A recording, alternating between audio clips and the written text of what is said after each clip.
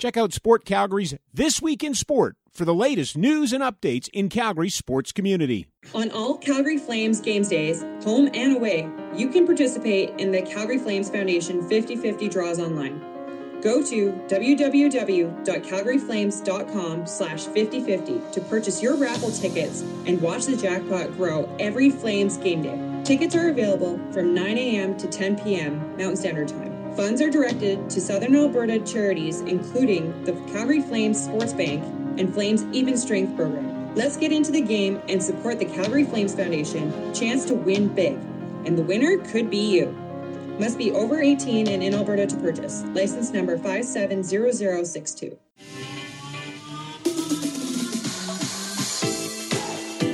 KidSport Calgary presents the Face First Podcast with your hosts Alysia Rissling and Grace Dafoe. And here they are, sliding right on in, Grace and Alysia.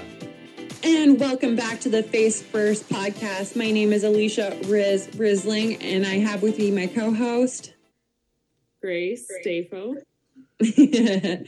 And Grace, this is part two kind of our interviews where we're going to be interviewing each other. So I'm actually just going to start from the beginning, Grace, because I want you to kick this off and tell me where you are right now. Yeah, so I am in isolation in Calgary, and it's more of a preemptive isolation, I should say. I know that sometimes people think, oh, like, have you been exposed to COVID? Are you, no, but we, similar to you guys before you left for Europe, we are being a little bit proactive and isolating, making sure we're away from all our family before we head off to compete in Park City. And that's just to mitigate any risk of being exposed as maybe someone who is asymptomatic, etc. So live in a hotel room from somewhere near the Calgary airport, and be headed off for the next 8 weeks or so after our isolation to race and train all around the tracks in North America. So looking forward to finally getting a late start to the season. No kidding. Nothing like starting halfway through January. Okay, so how long do you have to isolate for? And this is a Team Canada rule. I know the answer to this, but for our listeners, just explain maybe a little bit about the arrangement and what has to happen before you're allowed to travel. Yeah, so I know I've gotten this question, like I said, a lot, because they're like, well, why that rule, and why do you have to isolate? So the minimum is 5 days. I think by the time our flight leaves, it'll actually be closer to 6 days, or maybe 6 days. Yeah, we checked in on a Saturday and we're leaving on a Friday. So it's just to make sure, like I said, that before we leave Canada, because if symptoms develop in the 5 days of isolation, then we're here, we can get the care we need, we can get tested easily, etc. And then, you're not traveling and also unnecessarily putting other people at risk or your team at risk. Because after this, even though we're not like in a bobsled, I guess, like, because you guys are in like little nodes with your bobsled team, we're going to be in a pretty similar situation. Even though we're not in a sled with them, we're kind of going to be put in groups of 2s or 3s, and they're kind of like our safe people, our cohort, if we will. So we're just making sure that anything, if we've been to the grocery store or we've seen our family, that we're just not going to put anyone at risk. Got it. Yeah. And so for people at home too, this is a Team Canada rule. I'm currently in Europe, and none of my other North American comrades had to do this. This is solely put in by On the Podium, which is our funding partner. And they've done this because they are, from what I hear, sick of putting athletes in quarantine and having to pay for it. So I had to do it literally over Christmas from the 21st to the 26th. Grace is now in December, and Grace is now mid-January doing the same thing. And then Grace, so you're going for 8 weeks. You're going to 2 track. Like, how does this work? How long are you going to each track for? So the first 2 North America's Cups, the first one's in Park City, and then we have to fly to Lake Placid because of New York State quarantine rules. We then have to isolate. I think by the time we get there, it'll be like 4.5 days again. And that's just because, and that's actually expedited. Normally, I think the New York State has a lot longer of a quarantine, but because we're getting tested twice before the race, then we get to exit our quarantine a little bit sooner. And then we'll be racing in Lake Placid. And then it sounds like we're going to have a training week at one of those two tracks. Just because, again, of quarantine rules, I want to make it worth the isolation and then getting down to the States. And then we're going to stay basically down in the States between those two tracks until mid-February. And then we're going to come home to Calgary, but we can't actually go home. We'll be in a similar like isolation hotel and be a part of the Alberta border pilot testing. So then we'll have a mini quarantine until we get those 2 negative tests. And then we are then headed off to Whistler, where we have a North America's Cup race. But then we're going to stay, it sounds like, it's not confirmed as of quite yet, but we're going to stay and train out there a little bit to end off the season. And then we'll kind of be released from our training node. So we're basically all coming together and after this isolation, and we're going to travel for those 6 to 8 weeks. So nothing like 4 days notice of, hey, you're going to be gone until March 15th and maybe even March 22nd. Holy. Yeah, no kidding. Okay, so my season is so short. I'm done February 6th. So I got a total of 7 weeks of season this year. Of competing, I should say, on top of the start of Whistler. But that's wild to me. So, but it sounds like it's a good thing. Like it is worth the quarantine if they're going to give you an extra week of training.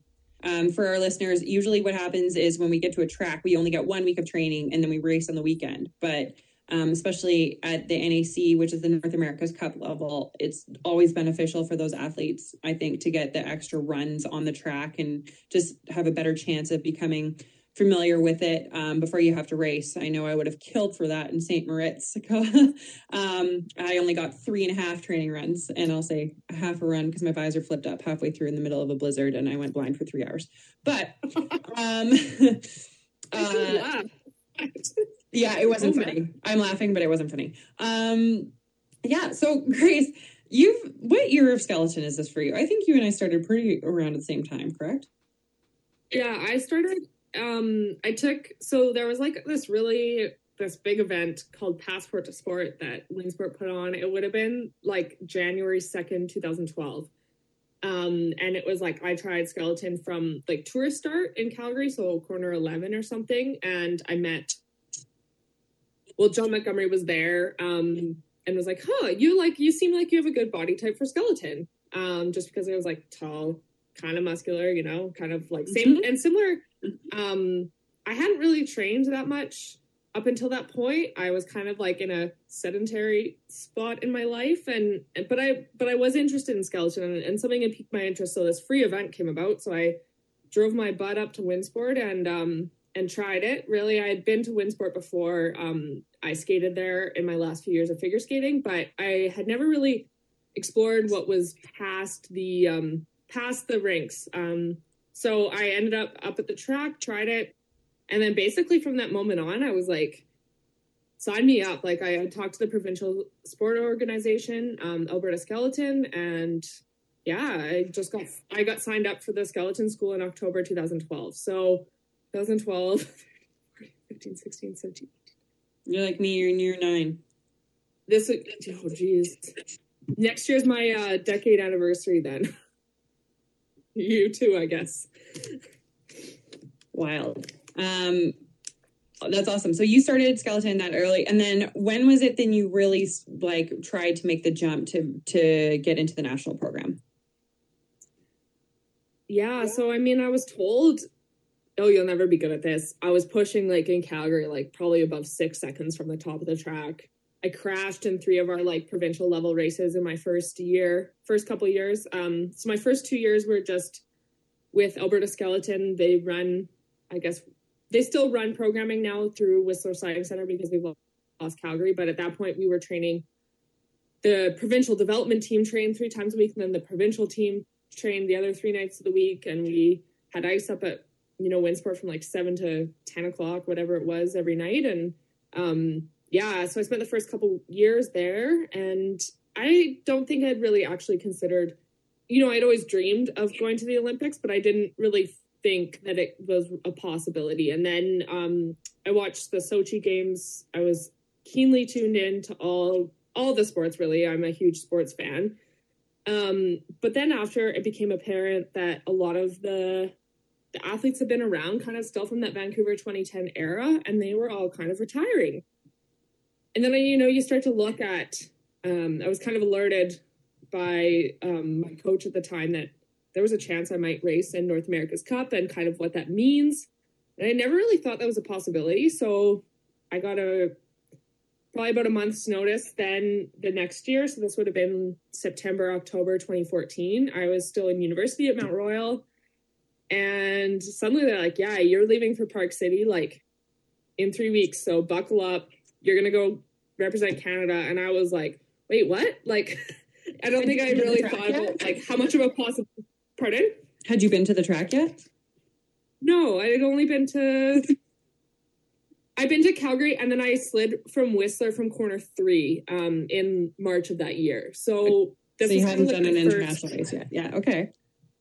No. So this was kind of the first, and sometimes like you look at in your first year sliding, you might like swap races out with other people just because of like, there's 2 spots and they want to divide them up or whatever. There was so few, I guess, females that I spent the entire year in North America's Cup that year. And it was a huge learning curve. I was lucky to then come back to Calgary right after that. And then it was a weird year. They canceled Lake Placid. So we had like 2 race stops in Calgary. So 4 races in Calgary. So, I mean, it was very nice for my first year to be able to race at home and kind of figure out how to race, but still be in a familiar place. And then worry so much about figuring out the track. Yeah. No, it was a little bit of a lift in that regard of just, okay, I can figure out like what it entails to be in an IBSF race, and then also not stress about learning a new track. Mm-hmm. Oh, that's exciting. And then when did you say that you really feel like you became a part of the program, and what did it take to get there? Yeah, there's a lot in that story. Okay, start with just go ahead. Tell me what you were gonna say. No, you can pick out the pieces that you want. Yeah, no, it's a roller coaster, definitely for sure. So at that point, like I said, I was kind of like I'd really only started training, so I made the move to the past gym we trained at, Revolution. That would have been like 8 months before I went to my first NAC. And that was the first time then I was in kind of like training for selection races. And so it was all very new to me, but, I mean, there was lots of wisdom, I feel like, at that gym, and lots of experienced athletes that kind of helped guide me that summer into like actually what it means to actually train for a sport. Like, I mean, figure skating was rather light, I guess, on the strength and conditioning side. Like, I didn't lift a lot of weights. It was more like body weight, body awareness type stuff, and also with my age during that time. So I was like learning to Olympic lift and learning how to run. I hadn't really like sprinted. I sprinted one season it's a really important skill. Yeah, it is. Underrated. So so I guess in that regard, I hadn't really expected that first year in North America's Cup, but I was still in the provincial program at that time, and same with the next season. And part of that was also because I was in university, and I too made a commitment to my education. And I got a really good piece of advice from a past skeleton athlete, Lindsay Alcock, and she said, just finish your degree, finish your undergrad, and then you can go take skeleton wherever you want to take it. And then if you want to go to school after, or you get carded and you get money to put towards your education, you can put it towards a master's or a certificate, like master's certificate or something. So I actually turned down a couple races in Europe in that 2015-ish season. I mean, also because I tried to cut my finger off in an avocado incident and was in a cast. So I missed a portion of the next North America's Cup season. But it kind of came at a good time just because I was able to graduate from my degree. So, oh man, this is where I guess things get a little up and down. So I would say that would have been early 2016. I really pushed even though I was in the provincial program, I really pushed Bobsleigh Canada Skeleton to allow me to go compete in World Junior Championships. They were in Winterberg. It was my last year I was eligible. We age out at 23 in skeleton. Mm-hmm. And I was like, I just want to say that I went to World Junior Championships, and also that it was in Winterberg. So it was my first time I got to go to Europe. And so like, and learn a track with no pressure. And it was like a short trip, kind of in a sense. And two of my other teammates were going, who were in the national program. So I thought it was a really good opportunity. So they did allow me to go to that. And I guess from there, I made the top 20 in that. So, I mean, I was 19th, and I feel like, anytime you make the top 20 in Europe in like a really big field in like the ECs or, like Europa Cups or something like that, as a North American slider in your first time in Europe, you're like, oh, like money, that was amazing. I would 100% agree with you. Just for our listeners, the Europa Cups are much, much, much, much more competitive than the North America's Cups, just solely because of how many athletes enter. In North America, there's only 4 tracks over a lot of territory, and the sliding sports just don't have as heavily as recruitment. In Europe, there's it seems like there's one every 3 hours. So there's a lot more athletes present. So good for you. That's awesome. Yeah. So I guess in that, that set me up in 2016. Over that off season, I feel like I got pretty close to the running standard, despite, I probably was 3/10 off the running standard a couple years prior. And people had told me, oh, you'll never run the standard. This like elusive running standard we had, they told me that I would never be able to do it. So I was never going to make the team, because it was a new thing they had put in place after the Sochi Olympics. So I was like, okay, well, whatever, keep training. But my first just couple years of racing just got me so hooked, that I really did go all in. I committed with my strength coach at the time. I'm like, just tell me what I need to do. Like, I will come to the gym X amount of however many days you think I should come, etc. Whatever it takes. Yeah, whatever it takes. I was like, I'll be there. And so I actually ended up running the sprinting standard that summer. And from there, I was invited to our Canadian selection races in Whistler for the first time ever. So that was also something different. Was I never raced in our Canadians there, because before, when we had Calgary, we would do it in Whistler and then go back to Calgary, and it was like a series. Now it's more of a go to one track and see what happens. But from there, I guess in 2016, like the fall of 2016, I was kind of considered in the national development stream. We didn't really have a program at the time because of like how little funding we had. And so that was kind of like the first time I got a taste of that. I got to go do some Europa Cups that year. It was really awesome. I felt like I was riding such a high. And then I kind of spent the next year, I was kind of like deselected because I was in a car accident, and I rolled my ankle at track practice. And it was like kind of like the first like somewhat bigger injury I've had. I mean, it was pretty minor. Like, I didn't like tear anything, but like I couldn't necessarily walk that well or run. So that was kind of a rough year. So then I was deselected for the kind of like couple years after that. And so then I made a return, I guess, to like our national development program in October of 2019. And then I've kind of been in that stream ever since. So when I say that's a big question. And with a vengeance. Yeah. Yeah. Grace keeps getting better every year. Our running standard for females in both of our sliding sports is you have to run 30 meters in 4.2 seconds. And Grace set a PB this year. She just keeps getting better. And now she has a couple wins on her belt too, eh? A couple wins. Didn't you win an America's Cup at one point? Oh, well, yeah. So that was actually prior to most of it. Most of my America's Cup results were in those first couple of years. I ended up third overall in North America's Cup my first season, so that 2014-15 season, which was like a dream. I didn't even know they presented all the medals, and then they do the overall after, and I was like, what are we doing again? I didn't know. No one told me. And then they called my name, and I was like, what? It was awesome because like my mom was there, and And so it was like it got to be at home, which was extra special. And then, I had just won that weekend. I had won one race in Calgary, which was, I was sitting, I think, in second or third after the first heat. And then I came down and got to kind of listen to the person come down, and they dropped behind me. They beat me the day before. So, I mean, that's racing. And in that kind of lost period of, when I say I was like deselected, I did still race one North America's Cup in Whistler in that November 2017, despite having like probably a 2,500 slower push than I have right now. And what a coach told me at the bottom of the track, a slow sled. As I was waiting for sled check after I just won the race, I thought that was pretty rich. So, I mean, that was like, I have had a very up and down relationship with the Whistler track, but that was definitely like a high of like, conquering it a little bit for that one weekend. Awesome.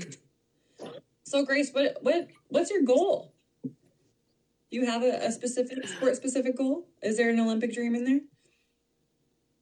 Well, absolutely. I mean, people say like, oh, well, do you dream of going to the Olympics? And I think the answer is that I wouldn't have made all the choices I guess I've made in sport to come this far and not dream of going to the Olympics. But I also know how strong our our women's program is right now. And we have 3 returning Olympians in our program still, as well as a couple of other females in front of me that are like incredibly strong as well, that have raced kind of that intercontinental cup and, done a couple World Cups as well. So while recognizing our women's program is very strong, I also, my development was kind of hampered a little bit in those few years. So I feel like I didn't get to grow as much as I wanted. So I had said quite a few years ago, and this is why I was such a big proponent for Calgary 2026, is that I always thought that that's like, to me, that's my goal, is to go to the Olympics in 2026. So I was like super like, come on, Calgary, because I wanted to. Yeah, but I mean, Italy doesn't sound so bad either. So, I mean, I feel like it'll be a little bit, hopefully, I mean, I'll get to experience it, but that's more of the goal for me. And the other respect is just like, I'm newer to the national team. Like I said, this is only my second season. So I'm just trying to be better and, like really hone in my driving, really hone in my equipment. My, like you said, my sprinting has gotten a lot better, but I'm still trying to transfer it into my push to be just a little bit faster. I'm not the most genetically gifted in the push, but I mean, I can be competent and have good equipment and develop a drive. So kind of just trying to mix all 3 together for the next few years. Yeah, and you'll never know what you can do until you try it, right? Keep pushing. I know I'm rooting for you. My next question was, how do you manage your day? Because you work full time. It's full time, correct? Maybe talk a little bit about how you are incredible at time management and what you do and how it affects your sliding season. Yeah, so I live and die by my calendar. If something's not in my calendar, I am likely to forget it. And I have like my iCloud calendar, but then I also have my work Google calendar. So it's very important for me to decide in my personal calendar and then block off the time in my work calendar, just to make sure that obviously, like I've said, my work is really, really, really flexible. I wouldn't have taken the job I got offered. So I work at Classroom Champions. I started as an athlete intern for mostly for free for my first couple months, and I got a couple honorariums. And that was in that off period when I said like I was deselected from the team. I got offered this internship and I was like, well, what else am I doing? I was working a couple other like small jobs, but I really was like, okay, well, if I'm not going to race this year, I might as well do something. So I took that, and from there, I took a couple months off after the internship ended. And I think I took Steve Messler we went for coffee like 3 times over that summer. And I was like, if there's any projects coming up, I know your company, I know the nonprofit. I just obviously wrapped up my internship there, and out of the blue, he kind of called me and was like, there's a project that I think you should come back for and consult for us. And so I ended up then kind of setting out like a set hour schedule. Like this is my cap of hours a week, and this is then that we worked out obviously how much is going to be paid, etc. But it was kind of lucky that I got to consult for a little bit. And then during the pandemic, they were hiring in our education department, which we now call the impact team, which we work directly with like the teachers and kids. And then the other half of my team works with athletes like Alysia and coordinating and making sure that they all come together and experience our program. So I applied for that. It's more of a customer service position. And yeah, I ended up getting it. So it was actually the first time that I've worked like 40 hours a week while training this summer. So it became everything that I practiced in terms of like, pardon? How difficult was that? Oh, well, so this is where I actually think I wouldn't have been as successful this off season if I didn't have that balance. Because it kind of gave me structure, and it made me also like every moment of training that I got away from work, I like seized it 100%. You know, I was at track, and that hour and a half that I blocked off for track, I made sure that I made the most of that hour and a half. So it's tough because like sometimes I would like Normatec, like the compression therapy, for those that don't know, in bed while working when I got home from track, because I would have a double session to then go to strength at like 4:00, kind of after my workday ended. So sometimes I work from, I know it's not like the best, but I was like, I just need to lay down and work.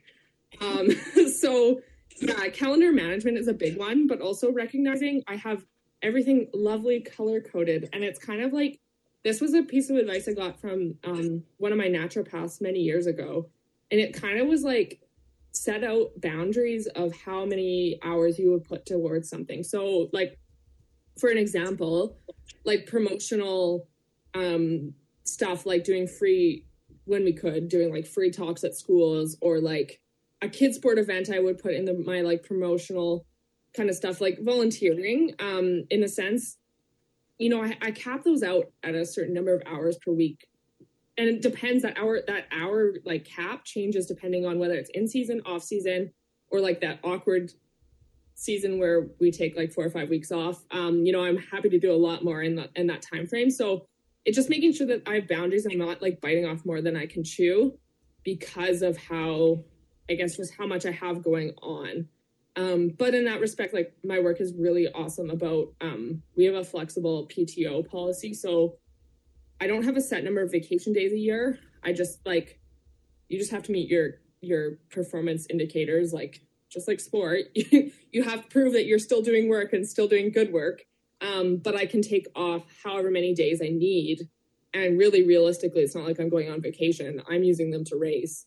But I think that's like a really awesome work-life balance, or work-life sport balance that they've put on, because when I applied for this position, I was like, if you're not okay with me traveling and competing, then I'm not the right candidate.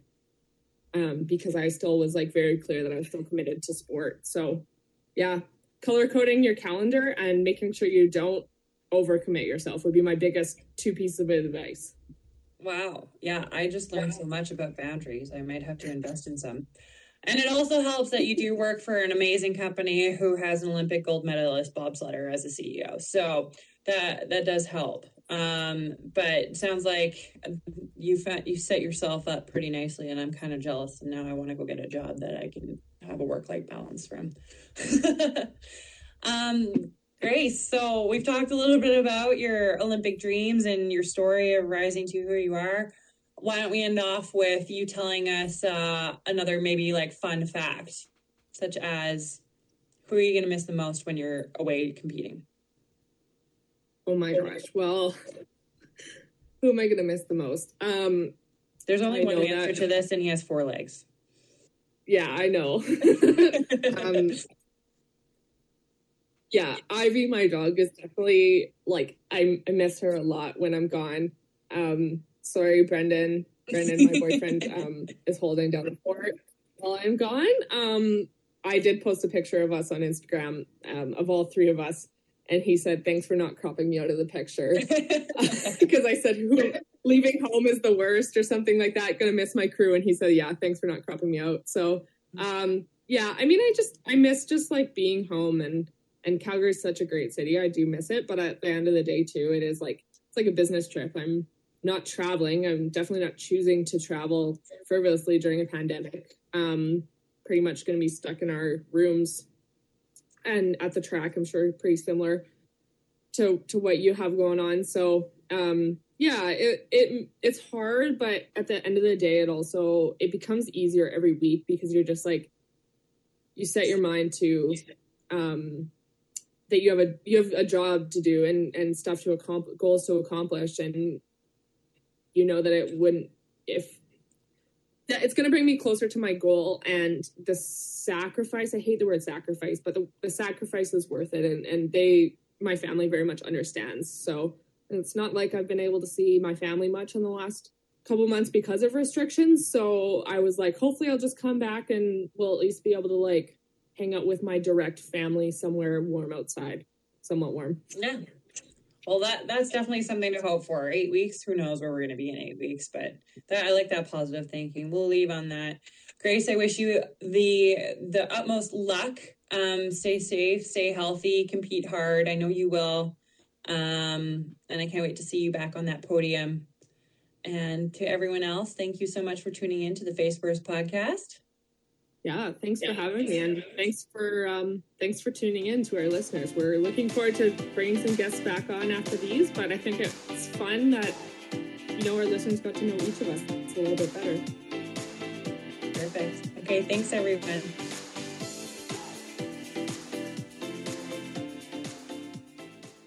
Looking to listen to Sport Calgary's podcast on the go? Be sure to follow the Face First podcast on Apple Podcasts and Spotify, free to download on all iOS and Android devices. Canadian Pacific was founded in 1881 and was formed to physically unite Canada and Canadians from coast to coast. Today, CP is a transcontinental railway in North America, providing rail services to key markets in every corner of the globe. Giving back to the communities they operate through is important for CP. Since 2014, their focus has been on cardiac health. Through their CP Has Heart program, CP has helped raise over $23.3 million for cardiac causes across North America. Physical activity is very important to heart health. CP is proud to sponsor Goals for Kids with the Calgary Flames, a program which benefits minor hockey, Calgary, and KidSport. For each home goal by the Flames, CP donates $500. Since 2007, CP has donated over $215,000 to KidSport. CP would like to remind everyone listening that February is Heart Month and encourage everyone to stay active, eat healthy, and have fun.